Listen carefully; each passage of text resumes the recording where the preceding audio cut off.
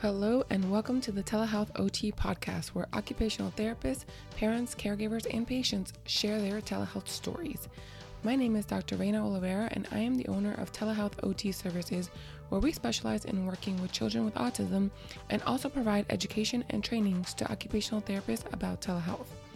I have been able to share my story with the world, and now I am extremely happy to give others the opportunity to do the same.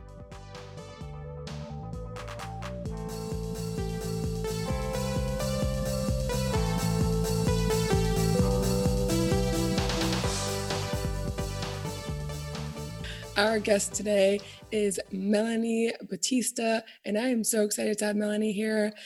Melanie, as soon as I saw your website, blog, whatever it was, I was like, I gotta talk to her. And you have an awesome post on telehealth, and I was like, I gotta talk to her. She knows what she's talking about.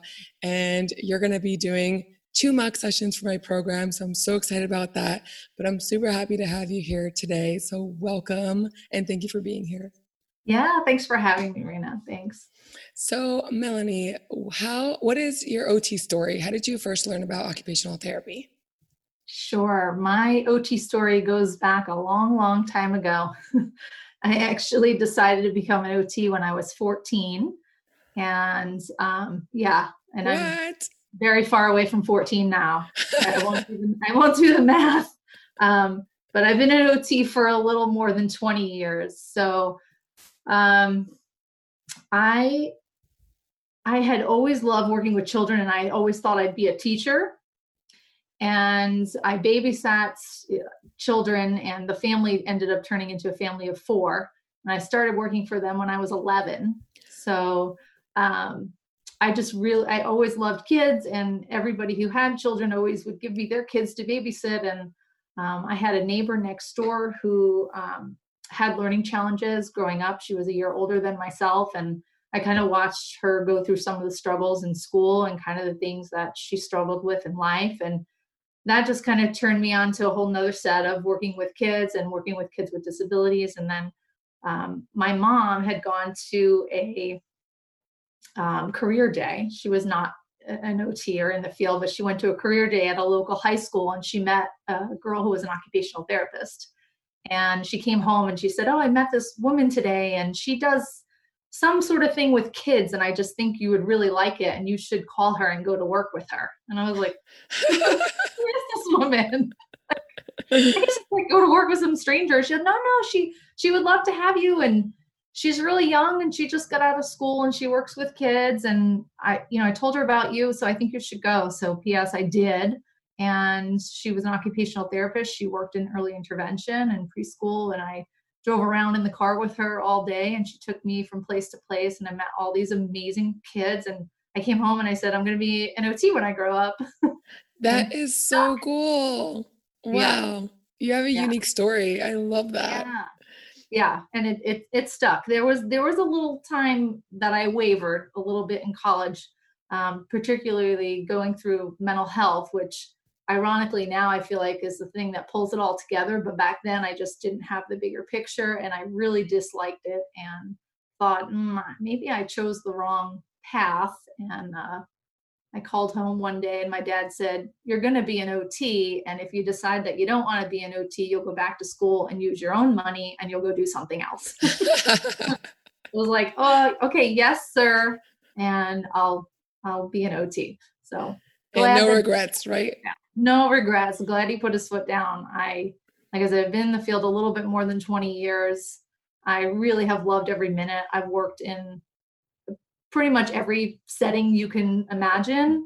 I'm kind of one of those OTs that just needed to try it all and wanted to try it all. So I definitely love pediatrics, and only left for a short period of time and came running back and knew that everything else wasn't really for me. But I have worked outpatient, NICU, hospital, clinic, early intervention, home-based, you name it. I've kind of been there. Wow. I remember when I was in school, one of my professors was like talking about all the jobs that she's had in like a year. I'm like, is this okay? Like, I thought you weren't supposed to leave your job like for a year so that your resume didn't look like you had change jobs. Yeah. Like, what's wrong with you? But apparently, Mhm. like, that's okay in OT, like to have all these jobs in Right. all these fields. Yeah, we kind of float around a little bit and just try to find our niche for sure. I've had stints where I've stayed for long terms, but I've had a lot of jobs where I've just done a year, or I did travel therapy for a period of time too. So there I got to be exposed to a lot of different settings every 13 weeks and just doing different things. So that was fun too.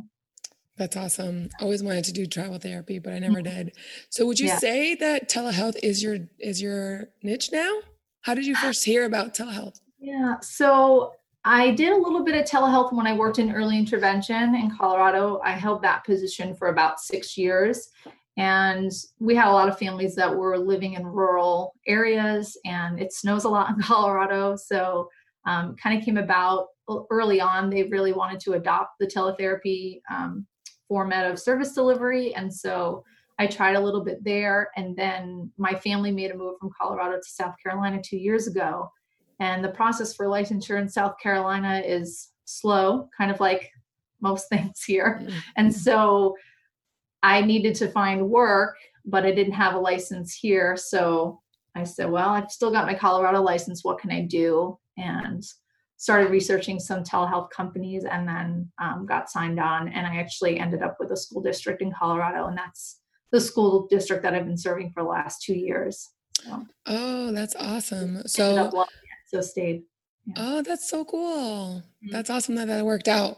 So, are you licensed in South Carolina as well, or no? I'm licensed in South Carolina, in Colorado, and in Mississippi. Why Mississippi? I have a school district in Mississippi as well. So, is that something that the company that you work for asked you to do? Yes. Yeah. Okay. Hmm. Do they? We talked about on the episode with Linda about some companies maybe paying for licensure. Is that something that Yeah. you've experienced? Yeah, so they do. My company does provide a portion of the licensure requirement if it's something they've requested you to do. So if they have a job assignment that comes up in a state and you're not currently licensed and they asked you to become licensed, if you want to take that, I'm a 1099 contractor, so I can say yay or nay if I want to do it or not. But if I do, they will pay towards licensure. So it's a Awesome. good, a So good deal. what that is really good because Mhm. licensures are expensive.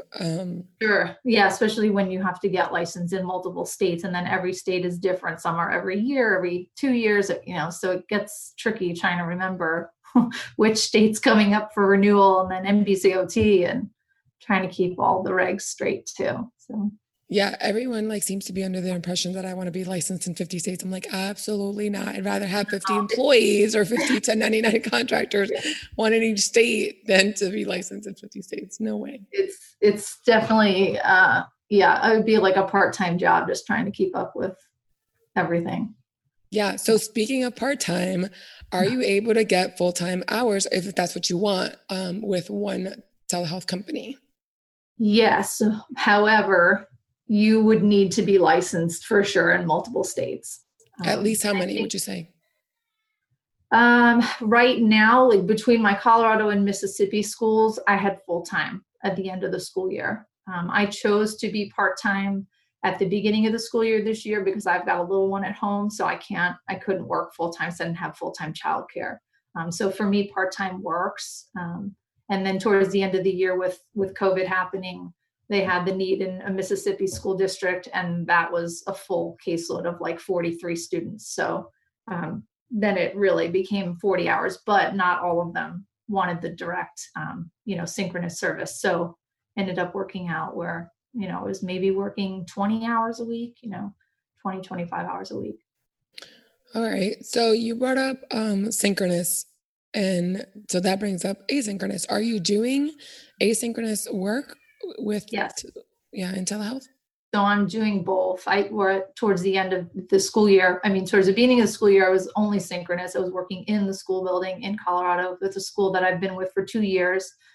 We have a paraprofessional that was assigned to occupational therapy this year, which was different from the year prior, which was amazing. So she was hired by the district basically to be the OT paraprofessional. She worked with myself, and there was one other OT. from my company that was hired by the district as well. So we covered 3 elementary schools, the middle school, and the high school. And she just drove around. She was there, obviously, in the town, and she drove around from school to school. We scheduled all our appointments, and she'd be the one to get the students, bring them down, et cetera, make sure we have the materials that we need, push into the classroom. And then when COVID hit, Colorado decided that they only wanted to provide asynchronous services because they're very rural. They had a lot of students that they knew were not going to have internet access, and there was just no way they could get them up and running with connecting all of those students. So we provided asynchronous services to that school. So that looked like weekly packets that I had to construct for every single student on my caseload, and they had to be individualized. So those were pushed out via email through their Google Classrooms, etc. And then the district in Mississippi wanted to have synchronous services, but by the time I reached out to 43 plus families, I ended up with maybe 12 that ended up being weekly synchronous. And then some of them were asynchronous with providing some packets and things to do at home. Some I did a few phone calls. Some we ended up texting back and forth. A lot of them decided to put services on hold. So there was kind of a mixed bag of everything. What was the biggest objection that you got from parents like during this time for not wanting to do telehealth? Being overwhelmed for sure was number one, just completely being overwhelmed and trying to work and manage children at home and trying to keep their jobs. Having other children in the house at the same time, and some of them had young children at home. They were like, I can't attend to the baby and be face to face on the computer with you for half an hour straight. Lots of students just, again, in Mississippi, it's rural. They didn't have good connection. They didn't have device. The school was trying to get Chromebooks to the students, but that was slow in getting them delivered. And then by the time they could, families were like over it and just exhausted and tired. So a lot of them just never got off the ground because of that.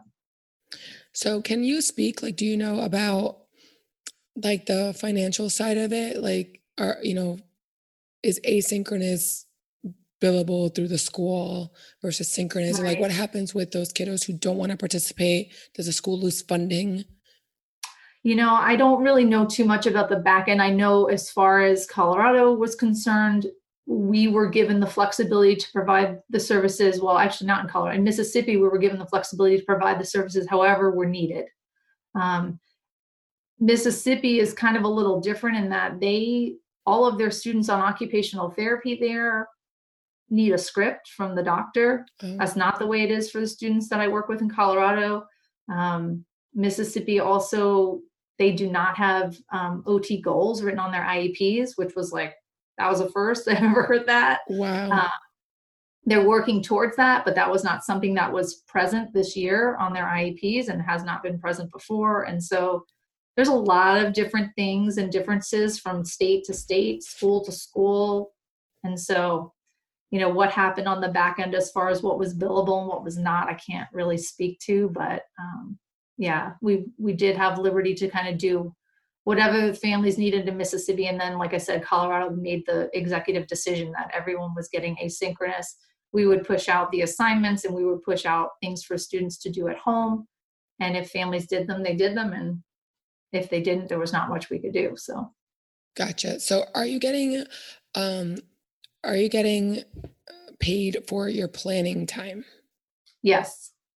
I do get paid for my planning time, and I know that's not the case with every company because I did a lot of research when I initially started because although I love teletherapy, one of the biggest things, and you'll probably hear me say that a lot in my blogging, is that it takes a lot of time, a lot more time to plan for your teletherapy sessions than it does for your in-person sessions.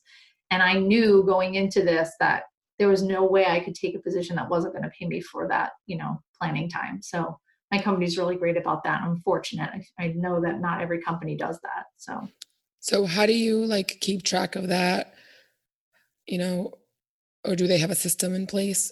We have a system built into our therapy platform that does all of our billing, scheduling, documentation. And so I just keep kind of a running tab, I'm still old school paper pencil.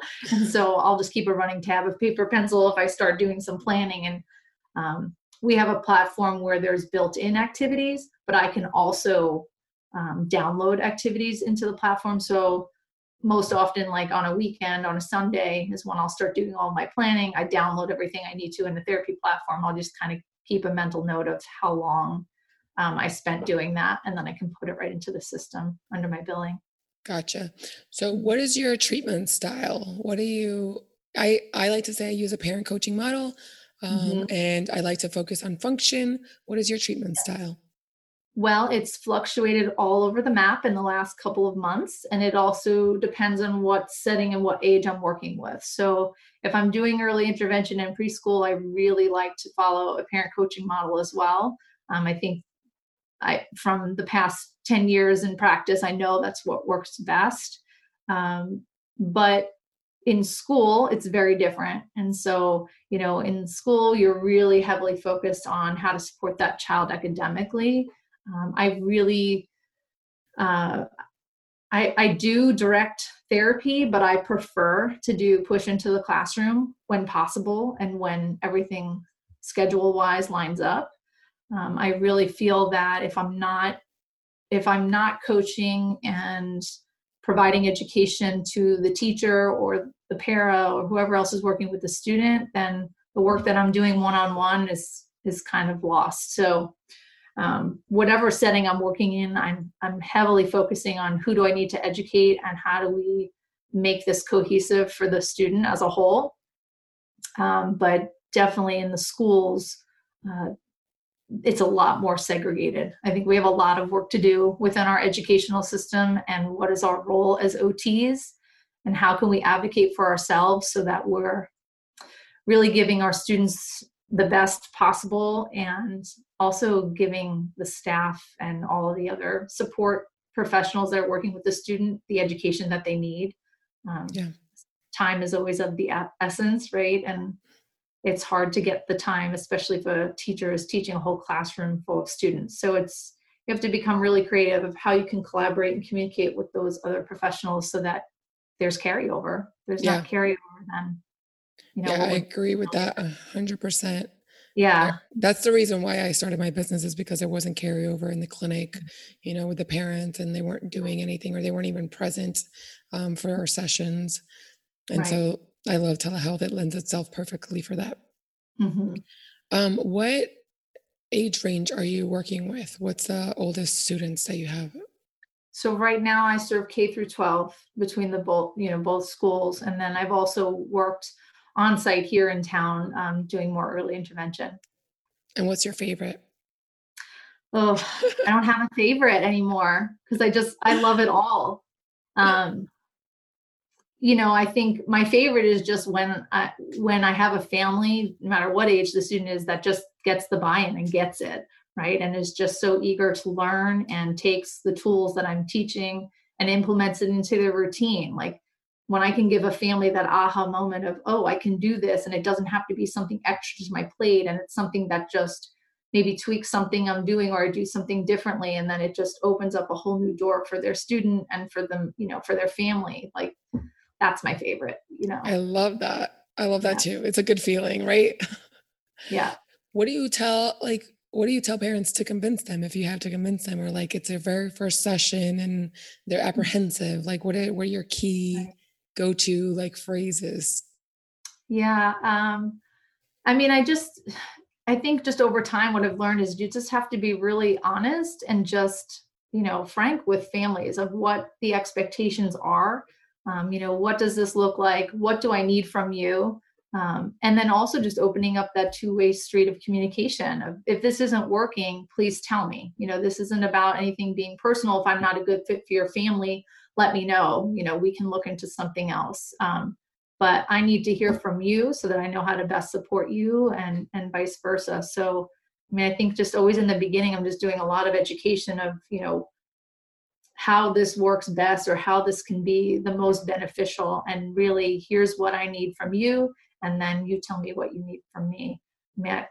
I think what I've found most in all the years of practice is that families do want to do what's best for their child, but they may not always be in a state to be able to do that. And so, working with them, collaborating with them and figuring out, what's preventing you from being able to be present or be able to do this, or, and not taking it personally. Sometimes it's nothing that we do or say or didn't do. It's just, maybe they're just not there and they need something different at that moment. So.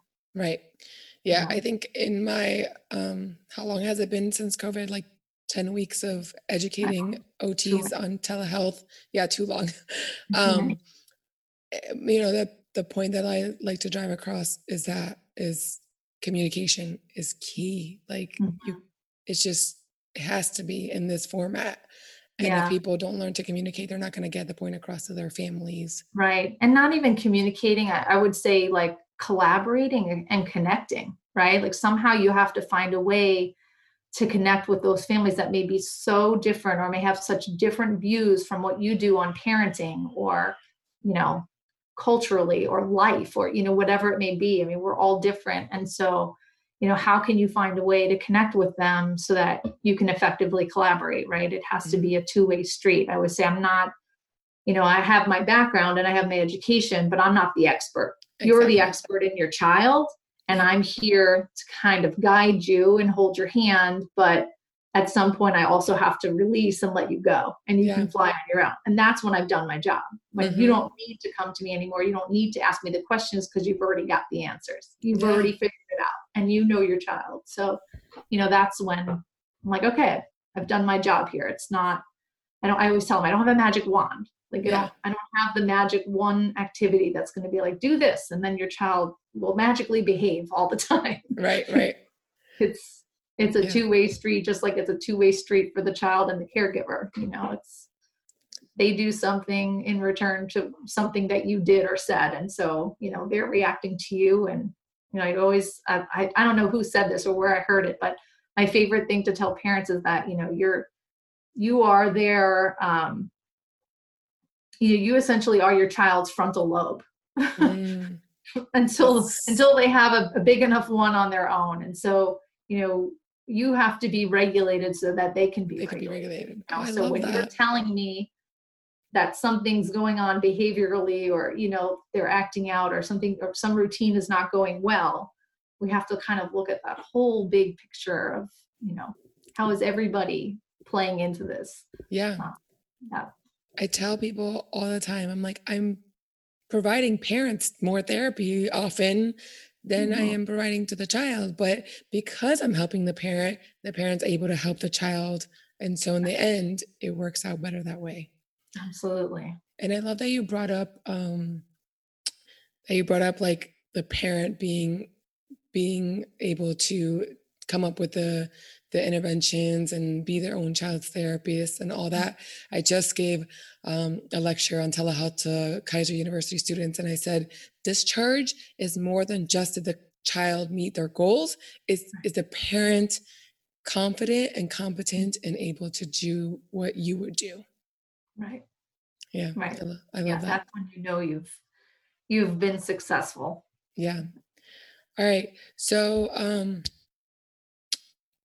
I know that you are more than just providing telehealth.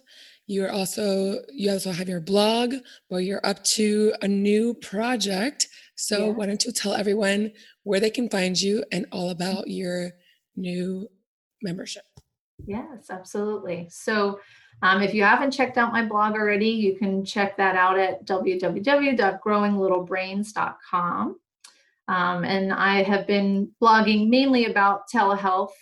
Interestingly enough, when I decided to go into the whole online world and start my website, which has kind of been thoughts in my head for years and years, and finally got them out, I thought I would really get out there to help parents and serve parents, and that was going to be my intended audience.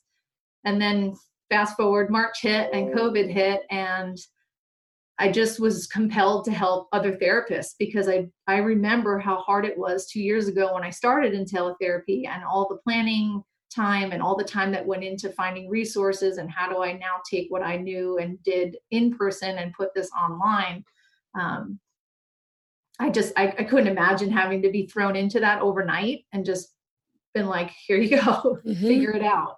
Yeah. So I just said, I've got to get out there and help therapists first. And so where this will go, I don't know, but right now I'm just feeling like I'm being called to help therapists. So I got online and and I started blogging about, teletherapy and mainly school-based. And then it kind of evolved into, okay, now how do we help some of maybe the early intervention therapists in preschool? And that's pretty much what the blog has consisted of mostly. And I think, I'm just going with what everybody needs right now. But in addition, and through that, what I'm finding is that I love all the support that's been happening because of this time and all the Facebook groups that have started and just like wonderful collaboration. And I said, once we go back to in person, right, at some point, or what this is going to look like in the fall, who knows? But I just think that there's room for more collaboration and more support. So I created the Therapy Village, and it's going to be a membership month to month where occupational therapists can come. To start, we'll be focusing on that birth to 5, birth to 6 population. So any OT that's working in that birth to 5, birth to 6 can come.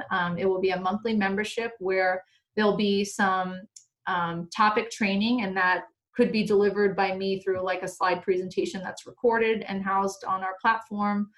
It may be a guest lecture of some sort of a topic that the group is interested in. So the group will have a say in what they want to learn. So what do you want to learn next month? What are the problems you're facing right now? What do you need to learn more about? And so there'll be a monthly topic presentation, and then there'll also be a monthly Q&A where they can get on a Zoom call live with me or the guest lecturer, and we'll talk about questions that they have based on the lessons that were delivered. And then the most exciting part is that I know everyone keeps saying, I need more activities and just like tell me what to do and just put it in a nice form so that I don't have to spend like thousands of hours on Pinterest and Facebook searching for all these different things. And I've been doing a lot of that on my blog of just pulling together resources and links. And so each month they'll get a monthly themed lesson plan. So for those students that are older, like preschool ages, some early intervention too will be appropriate for, there'll be a list of find more activities, sensory activities, books, pretend play, all sorts of things, all wrapped into one with all the links needed for each. And something really cool that I put together last night is a Google slide presentation where all the links are embedded. So if you're doing teletherapy, you can just pull up your Google presentation, all the links will be there. You'll have your books, your songs, your finger plays, your drawing activities, and everything will kind of be done. And so each month I'm hoping that the group will contribute to maybe some themes and some activities that they've tried in the past that they like. So this can really become more of a collaborative community. It doesn't always all have to be me putting it out, but they can contribute, and I'll be the one to compile it and kind of get it into a nice, pretty format so that it's done and just less planning time for everybody. So I'm super excited. The doors will open Monday. And so, yeah. That's awesome. You're meeting such a huge need right now in this community. I'm in part of all the Facebook groups too, and everybody's like, give me ideas. I don't know what to do. And so you're meeting such a huge need with this membership. And I'm super excited for you and to watch you grow with that. Is the information for that in the same website, Growing Little Brains? Yeah, so if you go to growinglittlebrains.com, there's a tab called the Therapy Village. Right now it just says wait list, but on Monday the doors will be open for enrollment. So I'm trying to keep the group small. So if you're interested, sign up sooner than later. I'll try to keep the group to around 20. The best part about it too is that the group will be considered a professional study group, meaning it will be eligible for NBCOT credits. So each month that you're a member, you can earn 1 credit for participating with the monthly content and the Q&A. So that is awesome. Yeah. So exciting. All right, Melanie, thank you so much for being here. Absolutely. Thanks for having me. You're welcome. Take care. You too. Bye. Bye. If you're an occupational therapist and you want to know more about telehealth, be sure to join the Telehealth OT Facebook group for more information. I'll catch you on the next episode.